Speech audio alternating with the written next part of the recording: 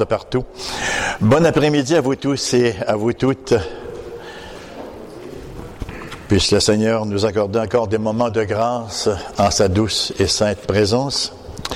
J'ai un message d'une très très grande simplicité aujourd'hui pour chacun de nous, parce que la parole de Dieu est d'une grande simplicité, c'est nous qui la compliquons généralement. Mais des messages effectivement sont un peu plus courant, commun que d'autres. Et celui d'aujourd'hui sur la prière, c'est presque un message suranné, tellement ça a été prêché et prêché encore et encore. Mais le Seigneur a encore des choses à nous rappeler et à nous dire sur cet important thème. J'aimerais donc vous inviter à ouvrir la parole du Seigneur dans l'Apocalypse, le livre de l'Apocalypse, chapitre 8. Nous lirons les versets 1 à 5.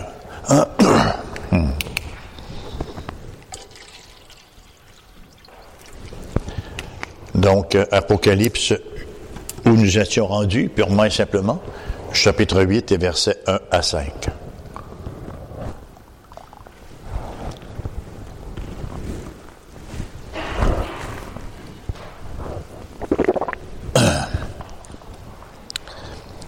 Parole de notre Dieu. Quand il ouvrit le 7e sceau, il y eut dans le ciel un silence d'environ une demi-heure. Et je vis les 7 anges qui se tiennent devant Dieu, et 7 trompettes leur furent données.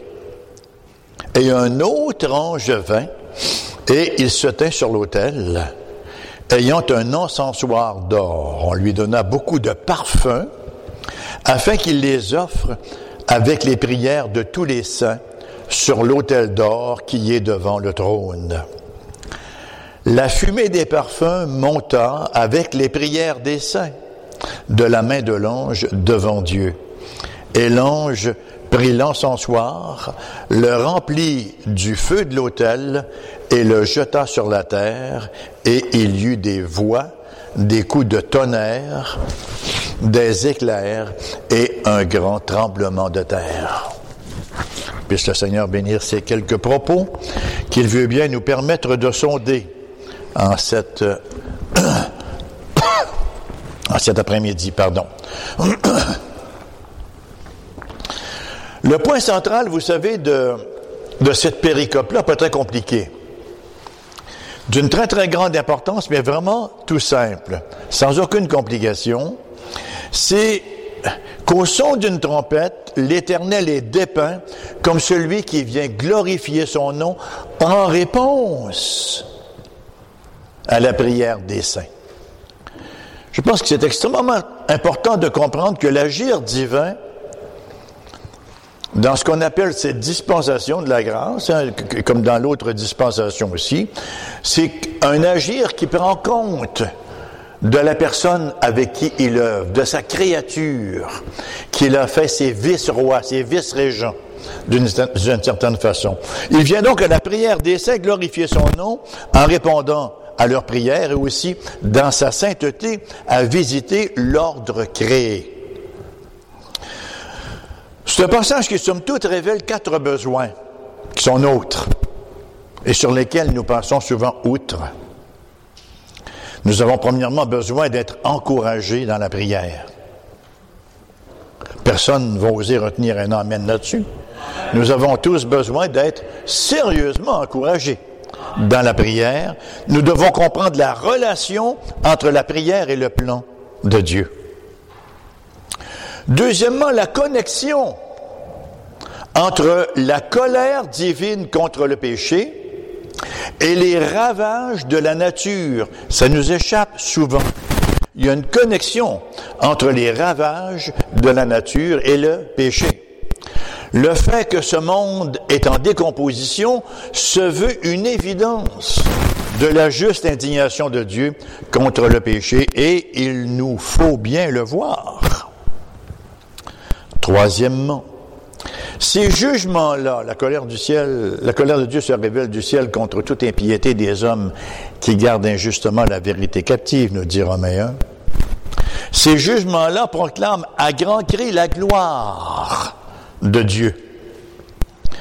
La sévérité des jugements de ce chapitre-là, ou ce chapitre-ci, est directement proportionnelle à la gloire de Dieu revendiquée par ses démonstrations de justice et de puissance. Et quatrièmement, nous avons besoin de savoir avec assurance que Dieu répond à nos prières. Nous avons besoin d'entendre la réponse à notre question « Jusqu'à quand ?» Mon premier point est donc le combat dans la prière, les versets 1 à 3. Alors après l'interlude du chapitre 7, où les saints d'ailleurs sont scellés, le 7e sceau s'ouvre sur ces paroles, versets 1 et 2. Quand il ouvrit le 7e sceau, il y eut dans le ciel un silence d'environ une demi-heure, et je vis les 7 anges qui se tiennent devant Dieu, et 7 trompettes leur furent données. Nous avons ici, bien sûr, la préparation à la vision parallèle. C'est pas des visions conséquentes, là. Je veux dire, ce ne sont pas des événements qui se suivent. Ce sont des événements parallèles qui se produisent en même temps. Il faut bien se rappeler que l'Apocalypse, elle est faite de 7 scènes. Et les 7 scènes nous rapportent le même événement, sauf que plus on avance dans les scènes, plus l'accent est mis vers l'extrême fin.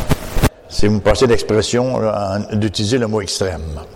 Donc, nous avons ici la préparation à la vision des 7 trompettes qui suivent là les autres heptades, hein, les 7 églises, les 7 sceaux, les 7 coupes, etc. On a fourni différentes interprétations à ce silence. Il me semble que ça va assez de soi, ce silence-là. Il me semble que le contexte suggère simplement qu'il s'agit d'un silence où on retient un peu son souffle. Un silence d'expectative du jugement imminent qui va s'abattre sur la terre et dont les prières sont partie prenante. C'est le calme avant la tempête. On retrouve ça aussi chez les prophètes. Souvent de fois, avant une action puissante de Dieu, on retrouve ce moment de grand silence-là, comme pour préparer, comme pour bien faire ressortir la gravité de l'événement qui s'en vient. Habakkuk, chapitre 2, verset 20, nous dit « L'Éternel est dans son temple, que toute la terre fasse silence. » Lorsqu'on a cette réalisation-là, que nous vivons devant l'Éternel, qu'il est dans son temple, qu'il observe, qu'il prend des notes et que son jugement s'en vient, on a besoin de faire silence pour bien mâcher et méditer tout cela. Sophonie, chapitre 1, verset 7. « Silence devant le Seigneur, l'Éternel. » Pourquoi? Le verset continue. « Car le Yom Yahweh, le jour de l'Éternel. » Ça, c'est le jour de sa colère. Le jour de l'Éternel est proche, car l'Éternel a préparé le sacrifice, il a choisi ses conviés. Et le prophète Zacharie n'est pas en reste non plus. Zacharie 2,13. Que toute chair fasse silence devant l'Éternel, car il s'est réveillé de sa demeure sainte. Alors c'est ça ici. On s'apprête à voir Dieu qui va verser ses jugements sur la terre. Cette coupe de jugement qui va être versée sur la terre, et il y a ce silence de réflexion, d'expectative. On retient son souffle, là. Il y a beaucoup de tension dans l'air. Ici, cependant, le silence est dans le ciel. Jean est sur le point de recevoir, bien sûr, une nouvelle vision, celle des 7 trompettes. On va le voir au verset 2. Et dans l'attente du son de ces trompettes-là, que font les saints? Ils prient. Amen. Ils prient. Verset 3. « Et un autre ange vint, et il se tint sur l'autel, ayant un encensoir d'or. On lui donna beaucoup de parfums, afin qu'il les offre avec les prières des saints. » C'est pas l'état brut. Vous voyez? Ça se passe avec les prières des saints. Il faut voir notre complicité avec Dieu dans la réalisation de son plan éternel de rédemption. Donc, un autre ange vint, il se tint sur l'autel, ayant un encens, on lui donna beaucoup de parfums afin qu'il les offre avec les prières de tous les saints sur l'autel d'or qui est devant le trône. Les églises auxquelles Jean écrit en cette fin de 1er siècle faisaient face à la persécution. Bien sûr, il y avait l'Empire romain qui ne leur donnait pas beaucoup de pause. Hein? Et Jean lui-même, sur l'île de Patmos, il n'est pas là en vacances non plus. On le sait. Pourquoi est-ce qu'il est exilé sur l'île de Patmos? Il nous dit très clairement en début d'Apocalypse, en raison de la parole de Dieu et du témoignage de Jésus. Est-ce que ça vous dérange? Est-ce que ça nous dérange d'être dérangés par le témoignage de Jésus? Ça fait partie de notre ADN chrétien. Lorsqu'on appartient à Jésus, on est l'opposé du monde.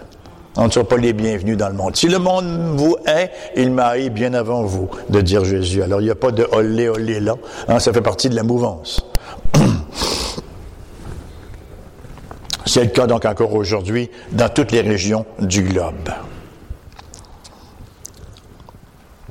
Pour nous, en Occident, c'est la facilité, c'est le confort. Hein? On ne vit pas dans la misère, là. C'est le confort qui nous menace. C'est une grosse épreuve aussi, le confort. Nos difficultés sont d'un autre ordre, mais le besoin de prière est tout aussi grand. Je dirais même qu'il est encore plus grand. Il n'y a rien qui nous endort davantage que la facilité. Dans l'épreuve, on regarde en haut. Hein, dans l'épreuve, on cherche secours. Mais dans la facilité, on devient tellement autosuffisant, bedonnant et gras, hein, bien rempli, bien dodu, et on oublie que nous sommes dépendants de notre Dieu, tout saint et tout bon.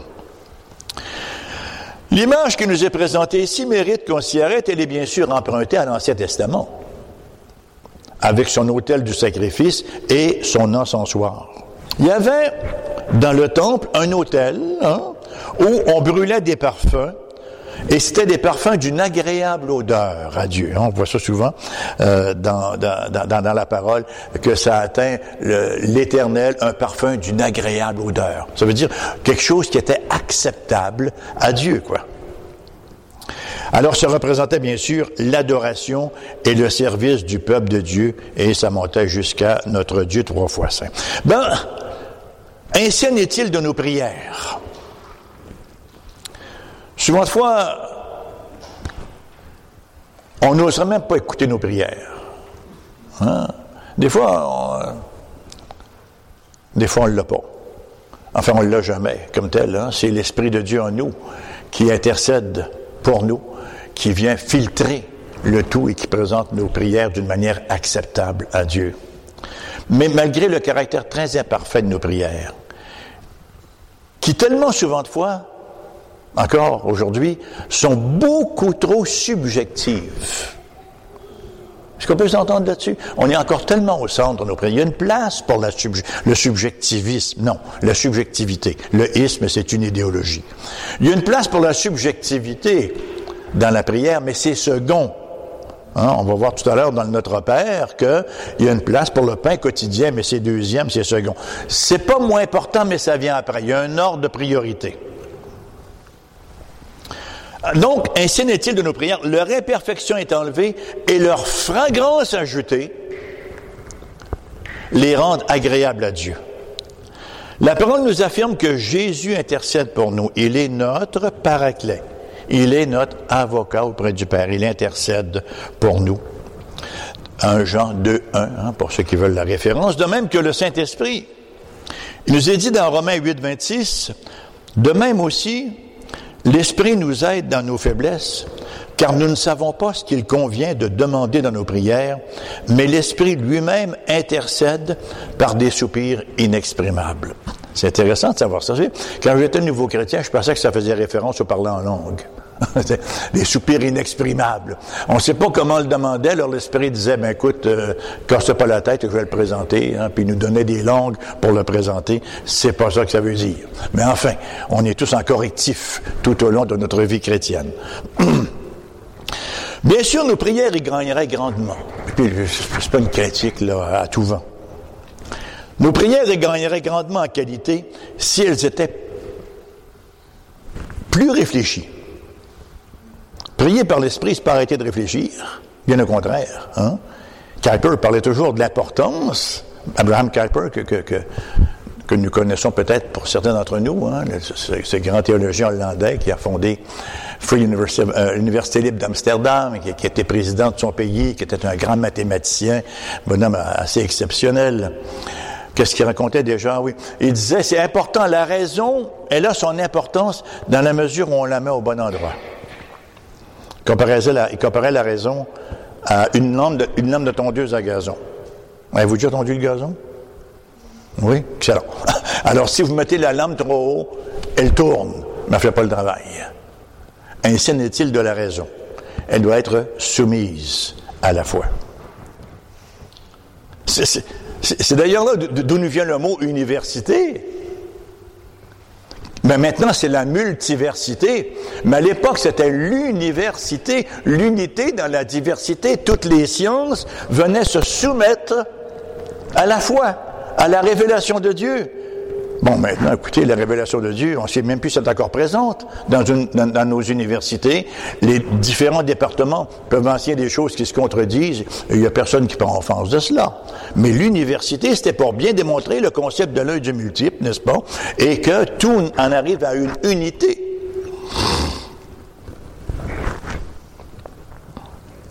Donc, nos prières y gagneraient si elles étaient plus réfléchies, plus soumises à l'esprit, dans un certain sens, plus empreinte de la parole de Dieu. On dit, on va prier, puis là, on part. Hein? Ça va vite, hein? Pas besoin de réfléchir, on part à prier. Souvent de fois, ce sont presque des prières professionnelles. On devient tellement habitué que ça sort tout seul. Mais réfléchir avant de prier. La parole de Dieu nous dit, et c'est qui nous dit cela? C'est l'Ecclésiaste, le prédicateur.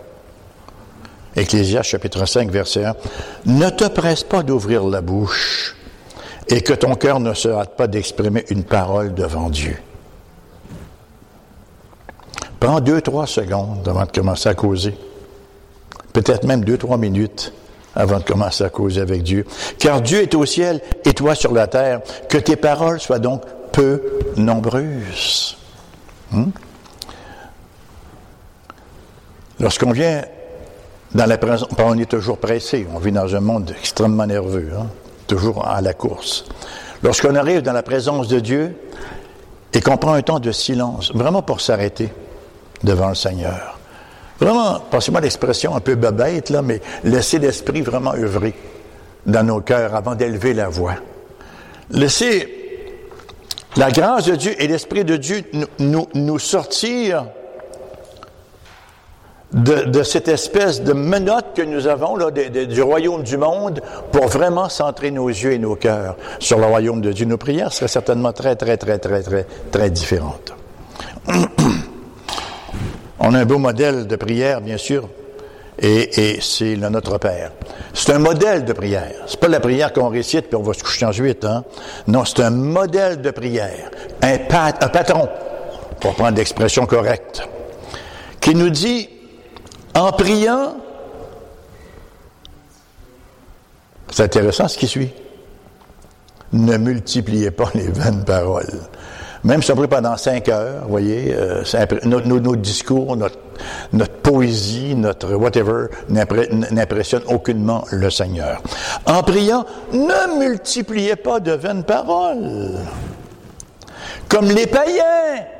Les païens multiplient des vaines paroles devant leur divinité, qui s'imaginent qu'à force de paroles, ils seront exaucés. On n'essaie pas de convaincre Dieu en disant « il n'a pas compris, mes arguments vont l'amener à comprendre ce qui doit être ». Non, ne multipliez pas les vaines paroles comme le font les païens, qui pensent qu'à force de paroles, ils seront exaucés. Ne leur ressemblez pas, car votre Père sait de quoi vous avez besoin avant que vous le lui demandiez. Ça, c'est quand même intéressant. Bon, on ne s'arrêtera pas trop là-dessus, parce que notre étude n'est pas sur notre Père.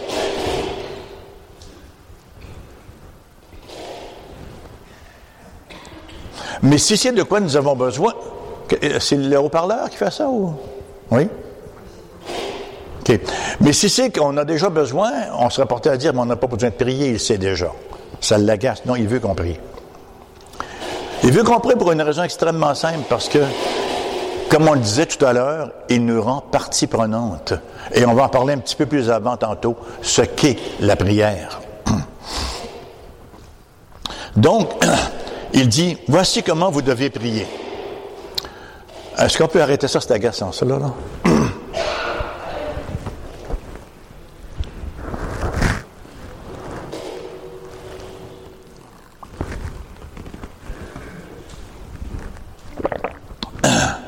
Ça ressemble à nos prières, des fois. Boing, boing, boing, boing.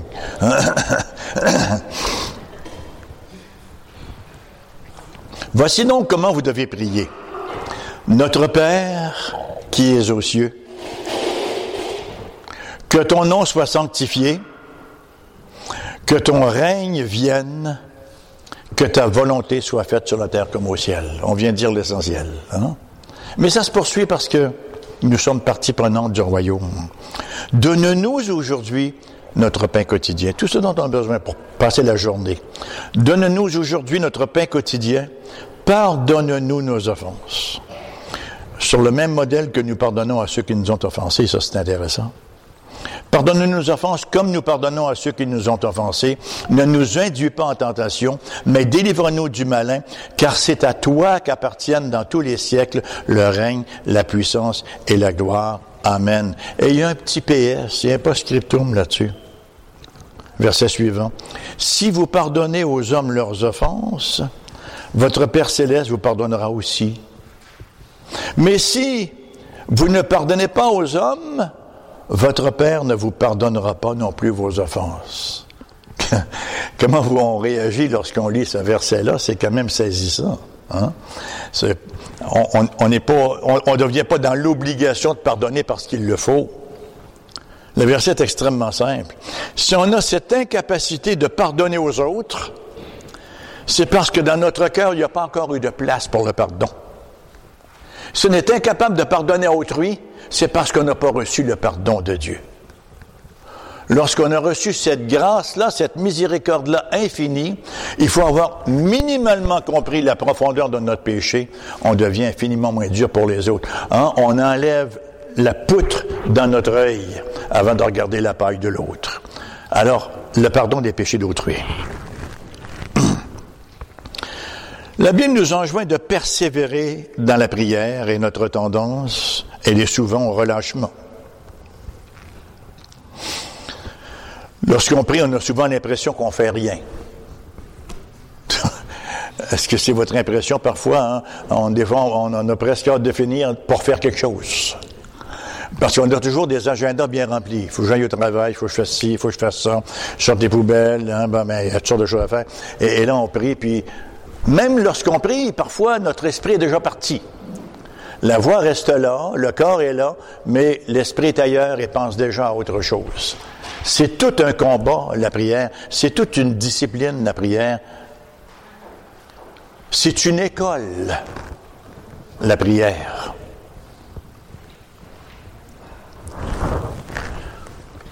Romains chapitre 12, verset 12 nous dit « Réjouissez-vous en espérance, soyez patients dans l'affliction, persévérez dans la prière. » Il faut commencer par prier avant de persévérer. Hein? Mais la persévérance dans la prière.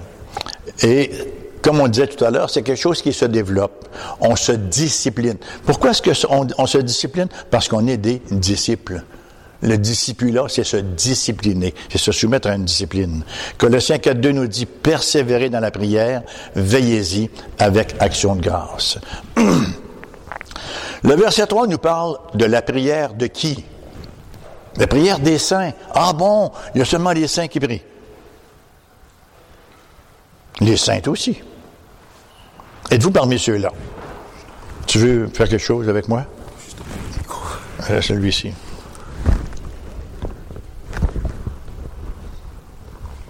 Voilà. Ah. C'était le malaise? Peut-être.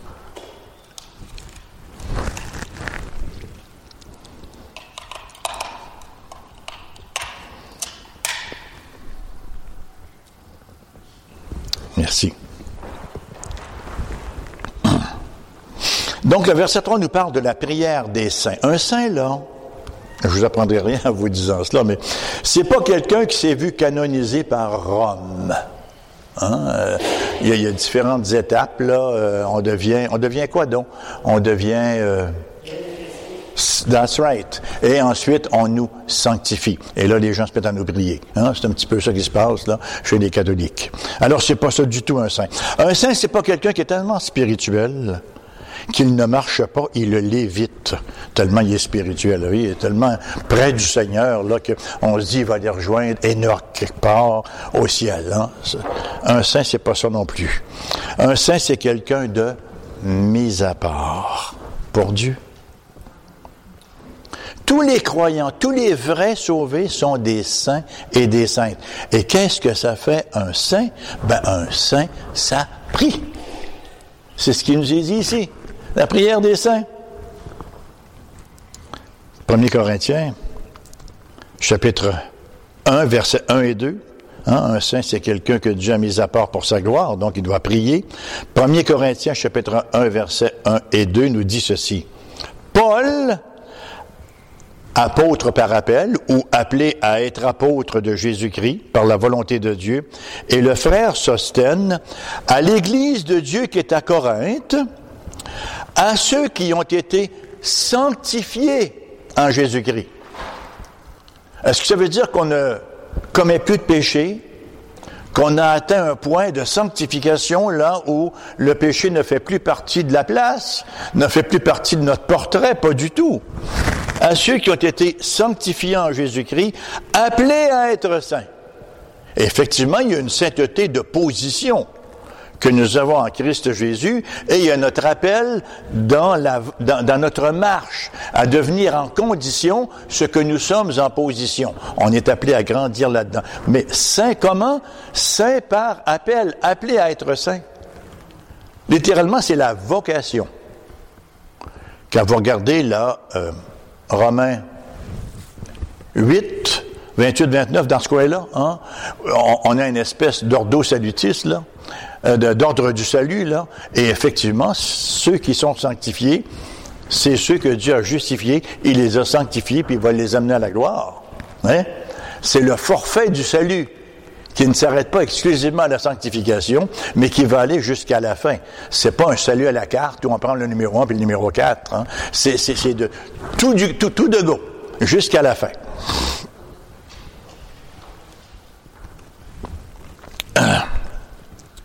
Où j'étais rendu, ah oui.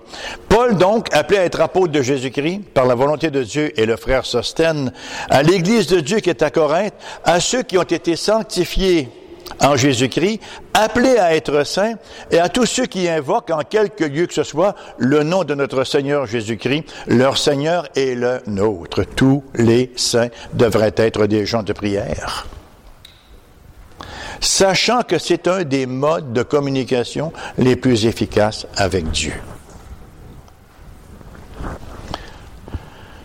C'est pas simple, la prière. Quand on est nouveau converti, on est tout excité. C'est comme quand on vient d'arriver en amour. Hein, mais à un moment donné,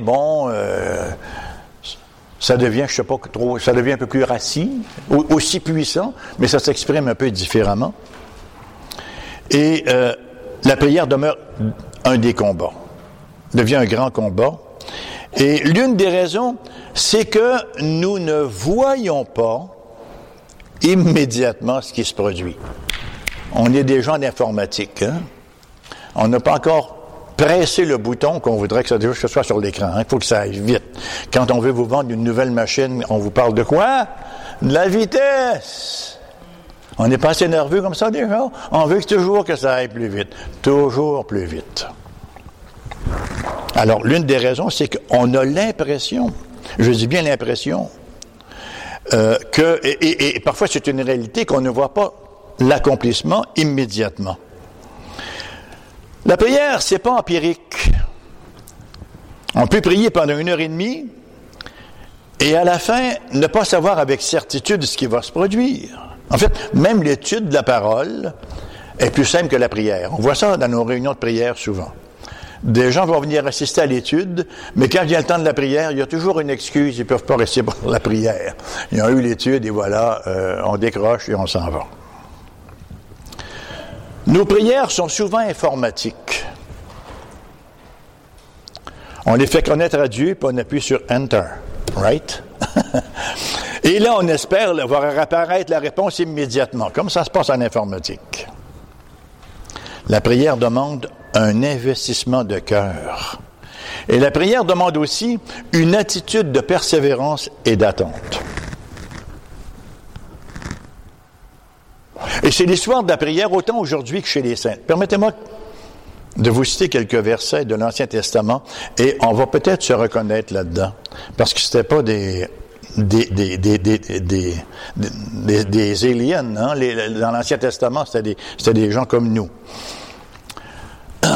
Psaume, chapitre... Vous me direz le mot qui vous revient, OK? Je pense pas que ce soit trop difficile, là.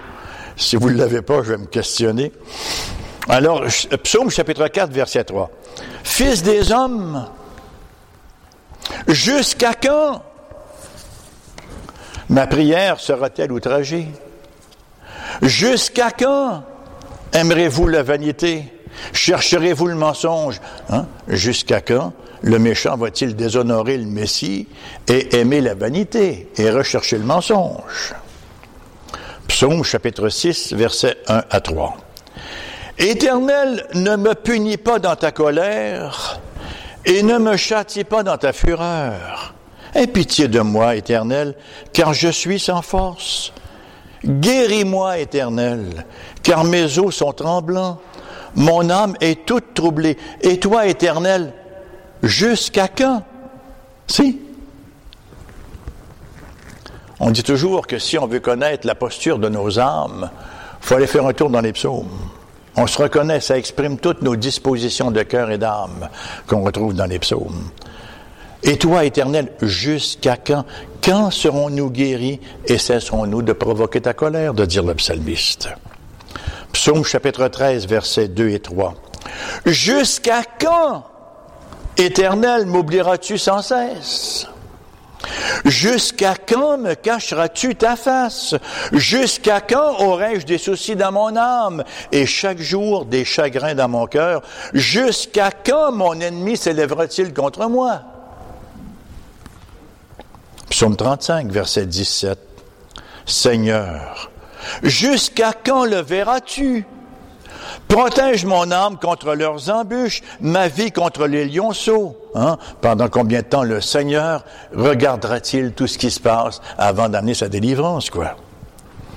Psaume 62, verset 4. « Jusqu'à quand vous jetterez-vous sur un homme? Chercherez-vous tous à l'abattre comme une muraille qui penche, comme une clôture qu'on renverse? Jusqu'à quand les justes seront-ils attaqués? » Psaume 74, verset 10. « Jusqu'à quand, ô Dieu, l'oppresseur outragera-t-il, l'ennemi méprisera-t-il sans cesse ton nom? » Psaume 79, verset 5. « Jusqu'à quand, Éternel, t'irriteras-tu sans cesse? Et ta colère s'embrasera-t-elle comme le feu? » Psaume 80, verset 5. « Éternel, Dieu des armées, jusqu'à quand t'irriteras-tu contre la prière de ton peuple? » Psaume 90, verset 13. « Reviens, Éternel, jusqu'à quand? Aie pitié de tes serviteurs. » Psaume 94, verset 3. « Jusqu'à quand les méchants, ô Éternel? Jusqu'à quand les méchants triompheront-ils? » Psaume 119, verset 84. « Quel est le nombre des jours de ton serviteur? Quand feras-tu justice de ceux qui me persécutent? » Et ces versets que nous avons devant nous, dans Apocalypse, là, chapitre 6, verset 9-10, « Quand il ouvrit le 5e sceau, je vis sur l'autel les âmes de ceux qui avaient été immolés à cause de la parole de Dieu et à cause du témoignage qu'ils avaient rendu. Ils crièrent d'une voix forte en disant, « Jusqu'à quand, Maître saint et véritable, tarderas-tu à juger, à tirer vengeance de notre sang sur les habitants de la terre? » Est-ce qu'il y a une expression qui vous a frappé un peu dans ce qu'on a lu? Voyez-vous, le jusqu'à quand c'est vraiment une partie importante de notre prière. C'est pas prière, réponse, prière, réponse. Il y a un jusqu'à quand. On sait que Dieu écoute les prières. Une fois que la prière est formulée, une fois qu'elle a commencé son ascension vers le ciel, et que l'ange lui a ajouté du parfum pour la rendre acceptable devant Dieu, il nous reste maintenant à dire, on va attendre voir jusqu'à quand. Parce que le Seigneur va y répondre, mais on ne sait pas quand ni comment. Mais on sait qu'il répond aux prières. Je pense que c'est un bel incitatif pour nous de voir comment ça se passe dans la révélation de Dieu et que c'est ce qui se reproduit pour nous. C'est une phrase que l'on connaît tellement bien. Jusqu'à quand? Jusqu'à quand vais-je souffrir cette maladie? Jusqu'à quand verrons-nous de la violence? Jusqu'à quand dois-je attendre pour le salut de mes enfants ou de mon voisin ou de mon conjoint? You know what I mean? Jusqu'à quand les guerres folles qu'on voit présentement? Jusqu'à quand la folie de la dysphorie du genre? Jusqu'à quand, Seigneur, doit-on voir tout cela? Chapitre 6, verset 11, il nous est dit, « Il leur fut dit de se tenir en repos quelque temps encore. » Alors, notre attente, notre patience dans nos prières. Pour nous, bien sûr, quelques mois, quelques semaines, quelques années nous paraissent une éternité. Mais c'est infiniment court en comparaison de l'éternité. Comme on dit souvent, on va être mort plus longtemps qu'on aurait été vivant. Mais en fait, pour les chrétiens, on va être vivant plus longtemps qu'on aurait été vivant sur cette terre. Donc, la question qui nous occupe aujourd'hui, bien-aimés, c'est de savoir, est-ce que mes prières s'inscrivent dans le verset 3? On lui donna beaucoup de parfums, afin qu'il les offre avec les prières de tous les saints sur l'autel d'or qui est devant le trône. Mais si je suis un saint, si je suis une sainte, si je suis un mis à part, une mise à part, et si mes prières sont faites au nom du Seigneur Jésus, elles sont là, mes prières, au verset 3. Elles sont là, mes prières, mélangées avec, c'est métaphorique, le parfum que l'ange donne, et se rendu acceptable à Dieu. À quel point, bien-aimés, il nous importe de prier. On parle de prière personnelle, de prière en famille, de prière en couple, de prière en Église. On parle de prière, quoi. Pensez-vous qu'on devrait... Je sais que pour certains et certaines, c'est impossible. Pensez-vous qu'on devrait être plus nombreux à nos rencontres de prière du mercredi? Même si c'est fait avec un médium qu'on n'aime peut-être pas, qui s'appelle Zoom, on est quand même ensemble pour entendre une étude biblique, pour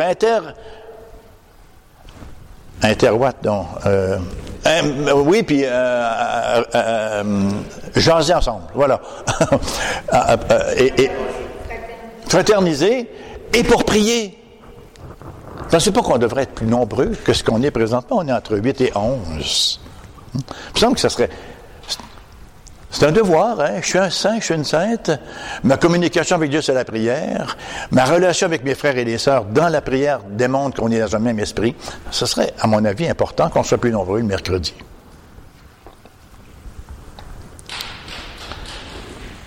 En tant que couple, prions-nous avec notre conjoint et pour notre conjoint et pour notre conjointe. Pas simple d'établir une discipline de prière.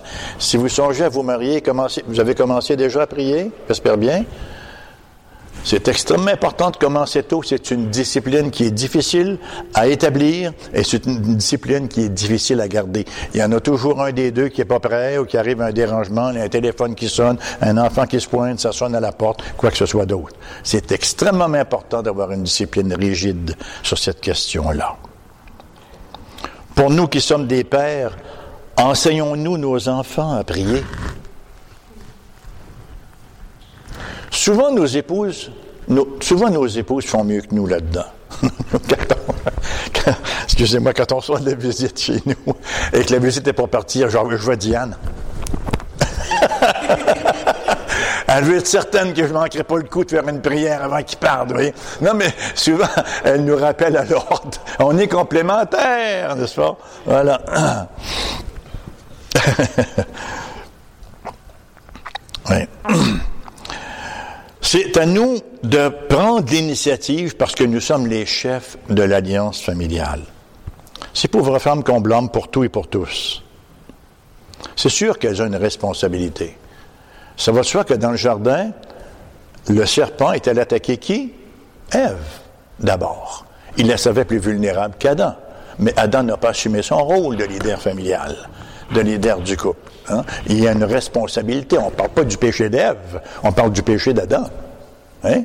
Ça ne disculpabilise pas Ève, mais il ne faut pas en mettre plus qu'elle en a besoin, la pauvre. Hein? Lorsque nos enfants seront grands, nous voulons les voir regarder en arrière. Parce qu'on regarde en arrière. Bon, il faut être assez grand pour regarder derrière. Là, au tout début, on regarde uniquement devant. Mais parfois, on se rappelle qu'on a eu des parents. Et là, on recommence un peu à regarder derrière. Et on aimerait voir nos enfants se rappeler de leurs parents comme des gens qui prient. Et qui priaient pour eux. Nous avons quelques deuxième générations ici. Hein, qui savent c'est quoi avoir eu un père, une mère, des parents qui priaient pour eux, sachant que Dieu répond aux prières. Les enfants, vous savez, apprennent infiniment plus par imitation que par instruction.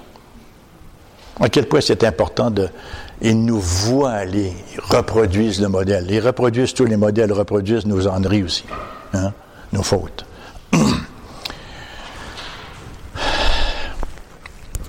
Et ça m'amène à mon deuxième point.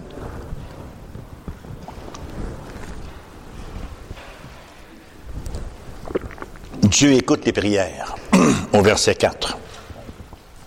Ah, ça, c'est un des versets les plus encourageants à cet effet-là. On l'a lu tout à l'heure.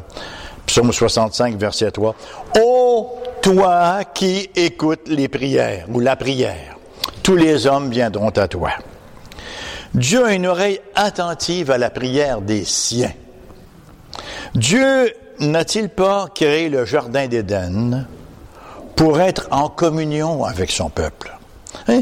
Dieu, dans le principe de la création, n'a jamais pensé à devenir un déiste. Vous savez, c'est quoi la différence entre un déiste et un théiste? Un déiste, c'est, on prend toujours l'exemple d'une horloge, par exemple.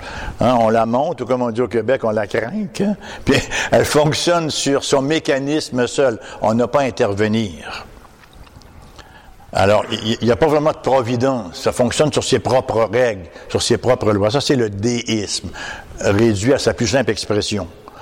Le théisme, c'est qu'on croit que Dieu est tout-puissant, bien sûr, mais qu'il est également présent dans sa création et qu'il intervient providentiellement aussi. Il dirige toutes choses. Il ne regarde pas les choses passer en espérant que les règles vont continuer à tenir bon, hein, et que la pile ne fera pas comme tout à l'heure dans mon microphone, qu'elle ne fera pas faux bon et que ça va se rendre jusqu'à la fin. Dieu donc nous a créés pour être en communion avec lui. La première Église, c'est Éden. Dieu voulait que Adam soit le prêtre là. Adam et Ève prennent soin d'Éden et que ça se répande, voyez, et que la terre tout entière et toute la création deviennent un grand sanctuaire où Dieu habiterait parmi son peuple, venant le soir, marchant au milieu d'eux, parlant avec eux, être en communion avec eux. Dieu aime son peuple. Dieu est amour, hein? Bon, on sait ce qui s'est produit. Maintenant, quand Dieu a pensé au tabernacle, c'est encore pour la même raison. Il était où le tabernacle? Allez mettre le tabernacle aussi loin que vous pouvez de vous autres? Non, mettez-le au milieu de vous. Dieu voulait être au milieu de son peuple. Vous voyez? Même chose au temple. Même chose dans son Église. Même chose pour nous qui sommes ses temples. Il veut habiter avec les siens, avec nous. Emmanuel, le Christ qui est venu avec nous, hein, Jésus avec nous, vivant en communion, en communication. On ne comprend pas, bien-aimés, toute la dynamique de la prière. J'aime bien prendre une illustration très simple, le téléphone. Quand on prend le téléphone, j'imagine que ça fonctionne comme ça encore, là, je ne suis pas une première jeunesse, I'm not a rookie, dirait l'autre. Hein.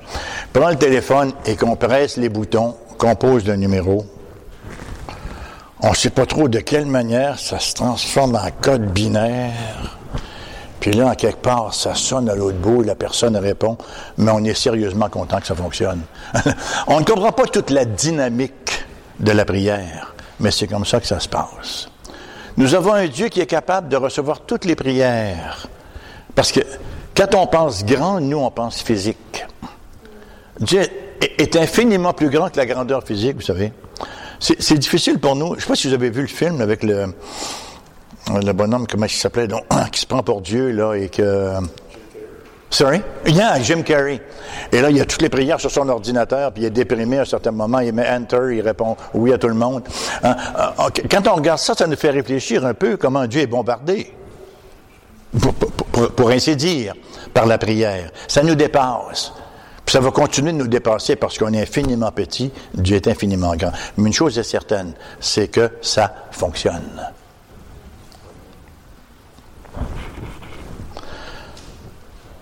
Alors lorsque je suis dans mon petit coin, que j'élève ma voix vers le ciel, je ne fais pas que faire du bruit.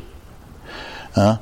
Il y a quelque chose d'essentiel, il y a une essence spirituelle qui monte jusqu'à Dieu, encore une fois, parfumée par l'encens de l'autel du salut. Non seulement Dieu répond-il aux prières, mais il les utilise pour faire avancer son plan dans le monde. Pourquoi est-ce qu'il en est ainsi? Tout simplement parce que c'est son décret. C'est le décret de Dieu pour les moyens de grâce. Et lorsque je prie pour quelqu'un ou pour quelque chose et que j'ai une réponse à la prière, il ne faudrait surtout pas croire que ce serait arrivé si je n'avais pas prié. Dieu s'est servi de cet outil-là. Rappelons-nous, en Genèse 19, 29, lorsque nous arrivons à cet épisode un peu confondante de notre bon frère Lot, lorsque Dieu détruisit les villes de la plaine, il se souvint d'Abraham et il fit échapper Lot. Il s'est souvenu des prières d'Abraham.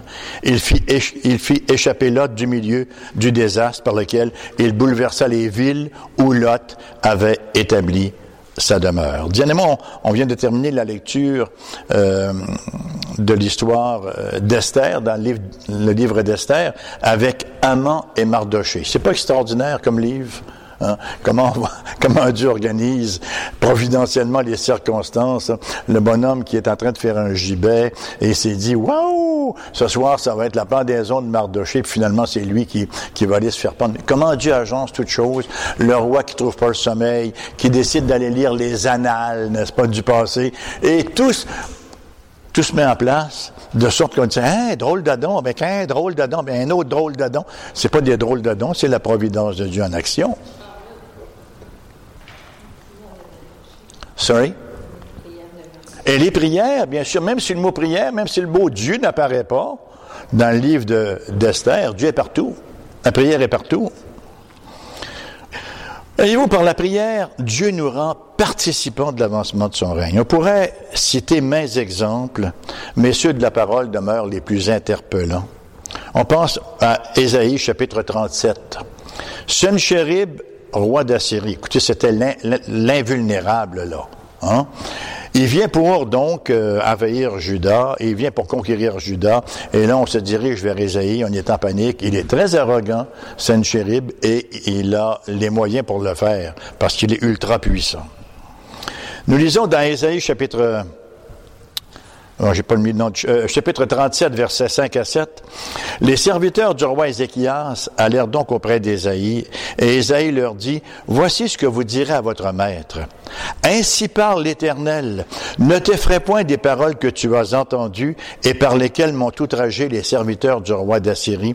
Je vais mettre en lui un esprit tel que sur une nouvelle qu'il recevra, il retournera dans son pays et je le ferai tomber par l'épée dans son pays. » Bon, nous on le lit, c'est clair et net, c'est tout à fait évident que c'est la providence de l'Éternel, mais quand c'est arrivé, on l'a échappé belle, hein, on ne pense pas immédiatement que Dieu est intervenu ici.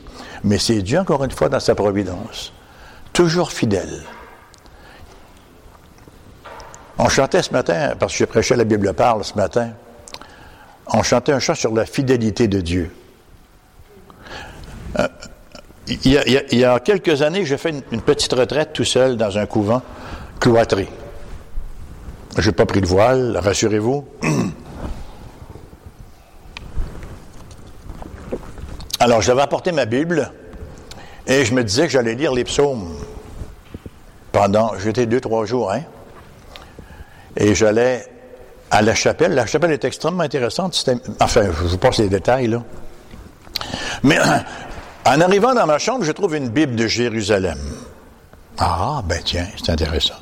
Alors, je l'ouvre dans les psaumes, et ce qui est plus intéressant encore, c'est que je réalise que la personne à qui la Bible appartenait avait écrit avec un crayon à la mine les mots hébreux au-dessus de beaucoup de termes. Ah, mais je dis, c'est génial! Hein? Je vais la lire. Et une des choses qui m'a frappé, c'est l'harmonie, toujours main dans la main, du mot fidélité et alliance. Emeth et Berith. Emeth, c'est la fidélité, Berith, c'est l'alliance. Dieu est fidèle à son alliance. On peut compter sur la fidélité de Dieu parce que c'est le Dieu de l'alliance. Nous qui faisons partie de la Covenant Theology, la théologie de l'alliance, à quel point c'est précieux de comprendre cette dynamique-là. Le Seigneur, notre confession de foi le dit aussi, n'a pas de communication avec sa création sinon que par l'alliance. Et remarquez tout au long de l'Ancien Testament, Dieu se souvient de l'alliance avec Abraham, Isaac et Jacob. Dieu se souvient de son alliance. Et Dieu revient. Bon, il y a différentes alliances. Nous ne sommes pas de ceux qui croient qu'il y a une alliance avec 2 administrations. Nous croyons que chaque alliance était propre à elle-même, avec ses lois particulières. Oui, il y avait de la grâce dedans, et il y avait une anticipation de l'alliance de grâce. Mais l'alliance abrahamique, c'est pas l'alliance de grâce. C'est l'alliance avec Abraham de lui donner une terre. Mais en même temps, il y a une promesse qui lui est faite que plus tard, toutes les nations de la terre seraient bénies en lui. Bon, en tout cas, c'est pas le but de l'exercice d'aujourd'hui, mais au passage. On appelle ça comment? Une digression et en tout cas ça. Il envoie ainsi pour l'évangélisation, la prédication et le témoignage. Les moyens de grâce que Dieu a donnés. On ne peut pas passer outre. Hein? Dans Romains 10, les gens viennent à l'Évangile de quelle façon? En entendant la parole de Dieu. Elle vient d'où, la parole de Dieu? Elle vient pas du microphone de tantôt, là, hein? Non, hein? Elle vient des agents qui sont appelés à la proclamer. Comment l'entendront-ils si personne ne proclame? Ouais, c'est notre rôle, hein, de proclamer cette parole-là. Mais c'est un moyen de grâce. Ils ne viendront pas sans voir la parole, parce qu'ils naissent de la parole. Dieu a créé par sa parole, il nous recrée par la parole, tout de même. Et le décret de Dieu n'est aucunement synonyme de fatalisme ou de déterminisme philosophique, hein, notre incompréhension de la relation entre la souveraineté de Dieu et la responsabilité humaine, mais Dieu nous rend participants à son œuvre. Et ça m'amène à mon 3e point, Dieu exauce les prières. Vous n'êtes pas trop étonnés? Verset 5, « Et l'ange prit l'encensoir, le remplit du feu de l'autel et le jeta sur la terre, et il y eut des voix, des coups de tonnerre, des éclairs et un tremblement de terre. » Donc le même ange qui a placé nos prières dans le feu sur l'autel dehors et qui les offre à Dieu, vient maintenant pour terminer son œuvre, vient finir sa mission ici, là. Il remplit son encensoir des prières et du feu, du jugement, et il le verse sur la terre. Et on assiste au phénomène qui s'y produit. Il nous est dit, il y eut des voix. Je présume que c'est des bruits. En fait, c'est le mot phonais, qui veut dire des sons. Et il y eut des voix, des coups de tonnerre, des éclairs et un tremblement de terre. C'est une terminologie qu'on a déjà rencontrée auparavant, entre autres au chapitre 4 et au verset 5. Nous sommes devant les signes de la présence majestueuse de Dieu, les signes d'une théophanie. Rappelons-nous que lors du don de la loi, c'est comme ça que Dieu s'est présenté au Sinaï dans des coups de tonnerre, dans des éclairs, avec des bruits de trompette si puissants que la terre a tremblé et le peuple aussi. Le Père dit, non, parle-nous toi-même, là, hein, c'est trop. Voilà. La gloire de Dieu et sa majesté nous sont présentées ici en termes de phénomènes naturels dramatiques et violents. Et c'est une manifestation qu'on va revoir à nouveau un peu plus tard, au chapitre 11, verset 19, à la fin des trompettes, et au chapitre 16, verset 18, à la fin des coupes. Et dans chacun de ces cas, c'est toujours Dieu qui vient établir son règne final sur la terre. Et derrière tout cela, nous avons les prières des saints. La puissance de la prière parce que Dieu a choisi d'agir ainsi. Un exemple que j'aime bien donner aux enfants. Lorsque Samson faisait rire de lui par les Philistins, et bien sûr, Dieu avait choisi de juger les Philistins, et il y avait un petit garçon là, et il demande au petit garçon, « Mets mes mains sur les colonnes », parce qu'il était aveugle, Samson. Et le petit garçon a mis les mains sur les colonnes et on sait ce qui s'est produit. Samson a fait le tout s'écrouler. Alors, ce qu'on aime bien dire, c'est le petit garçon a couru dehors et il dit « Regardez ce que je viens de faire avec l'aide de Samson. » C'est quand même intéressant. Hein? Il y avait quand même une partie extrêmement importante, un rôle à jouer. Ben, c'est ce que nos prières font, en quelque sorte. Regardez ce qu'on vient de faire avec l'aide de Dieu. Voyez-vous, en quelque sorte. Nos prières sont partie prenante de l'action extraordinaire que Dieu réalise ici. C'est pas simple pour nous de saisir tout cela. Non pas que ce passage ne soit pas clair, mais parce que la Bible ne répond jamais à toutes nos questions concernant la prière. On serait incapable de digérer toutes les réponses de toute manière. La manière dont Dieu œuvre demeure en partie un mystère. Mais chose certaine, Dieu nous implique dans son plan pour le monde et il pourrait très bien se passer de nous, comme le papa qui aime tellement travailler avec son petit garçon dans la boutique. Le petit garçon est beaucoup plus nuisible qu'une aide, mais le plaisir d'œuvrer avec lui. Dieu prend plaisir de l'œuvre qu'il fait avec ses enfants. Ce n'est pas que Dieu soit dépendant de nos prières. Mais dans cette péricope, nous le voyons, ce Dieu-là, opéré par nos prières quant à son œuvre de jugement, mais aussi son œuvre de miséricorde sur le monde. Dieu veut que son peuple prie. Dieu veut que nous puissions jouer notre rôle dans son plan, assumer notre place de qu'ouvrier dans l'avancement du royaume. Que ta volonté soit faite sur la terre comme au ciel. Nous n'avons pas été sauvés à un si grand prix pour regarder passer la parade, mais pour être dans la parade. Il n'y a aucun croyant qui ne sait pas qu'il y a une parade, mais il y a des croyants qui tentent à ne pas être dans la parade. On a besoin d'être dans la parade, d'y prendre part. Lorsqu'on va au cinéma, vous savez, on regarde le film, on embarque dans l'intrigue, hein? Mais on n'a rien à voir dans l'action. On ne peut rien changer. On peut souffrir, compatir, en pâtir, mais on ne peut rien changer. On n'est pas sur la scène, on n'est que des spectateurs. Mais c'est pas comme ça que ça se passe, comme chrétiens. On a un mot à dire. Il nous est permis de nous exprimer et ainsi faire partie de l'action.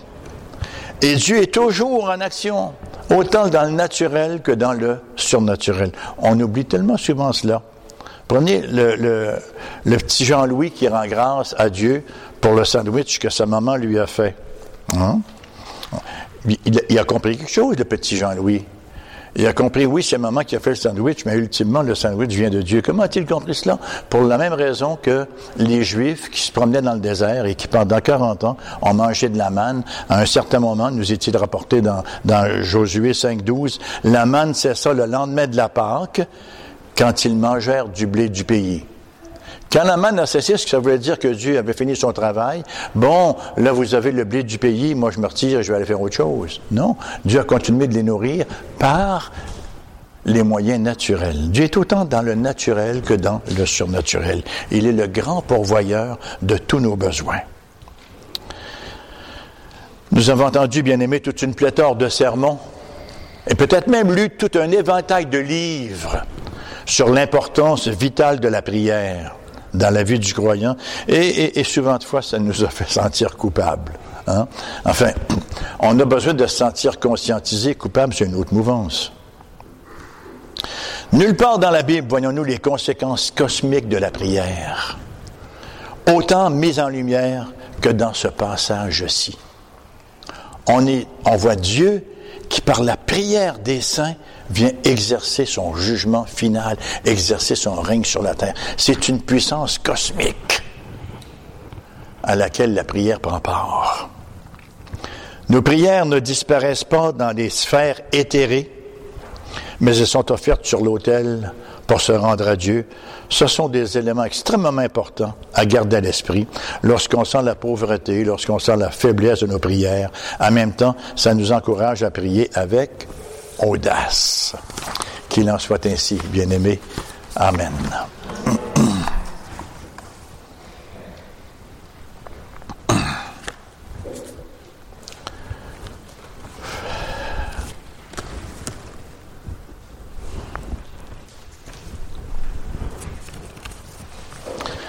Notre Père, notre Dieu, nous te bénissons pour ta parole. Une parole si simple. Comme l'écrivait l'apôtre, je ne me lasse pas de vous répéter les mêmes choses. Cela vous est salutaire.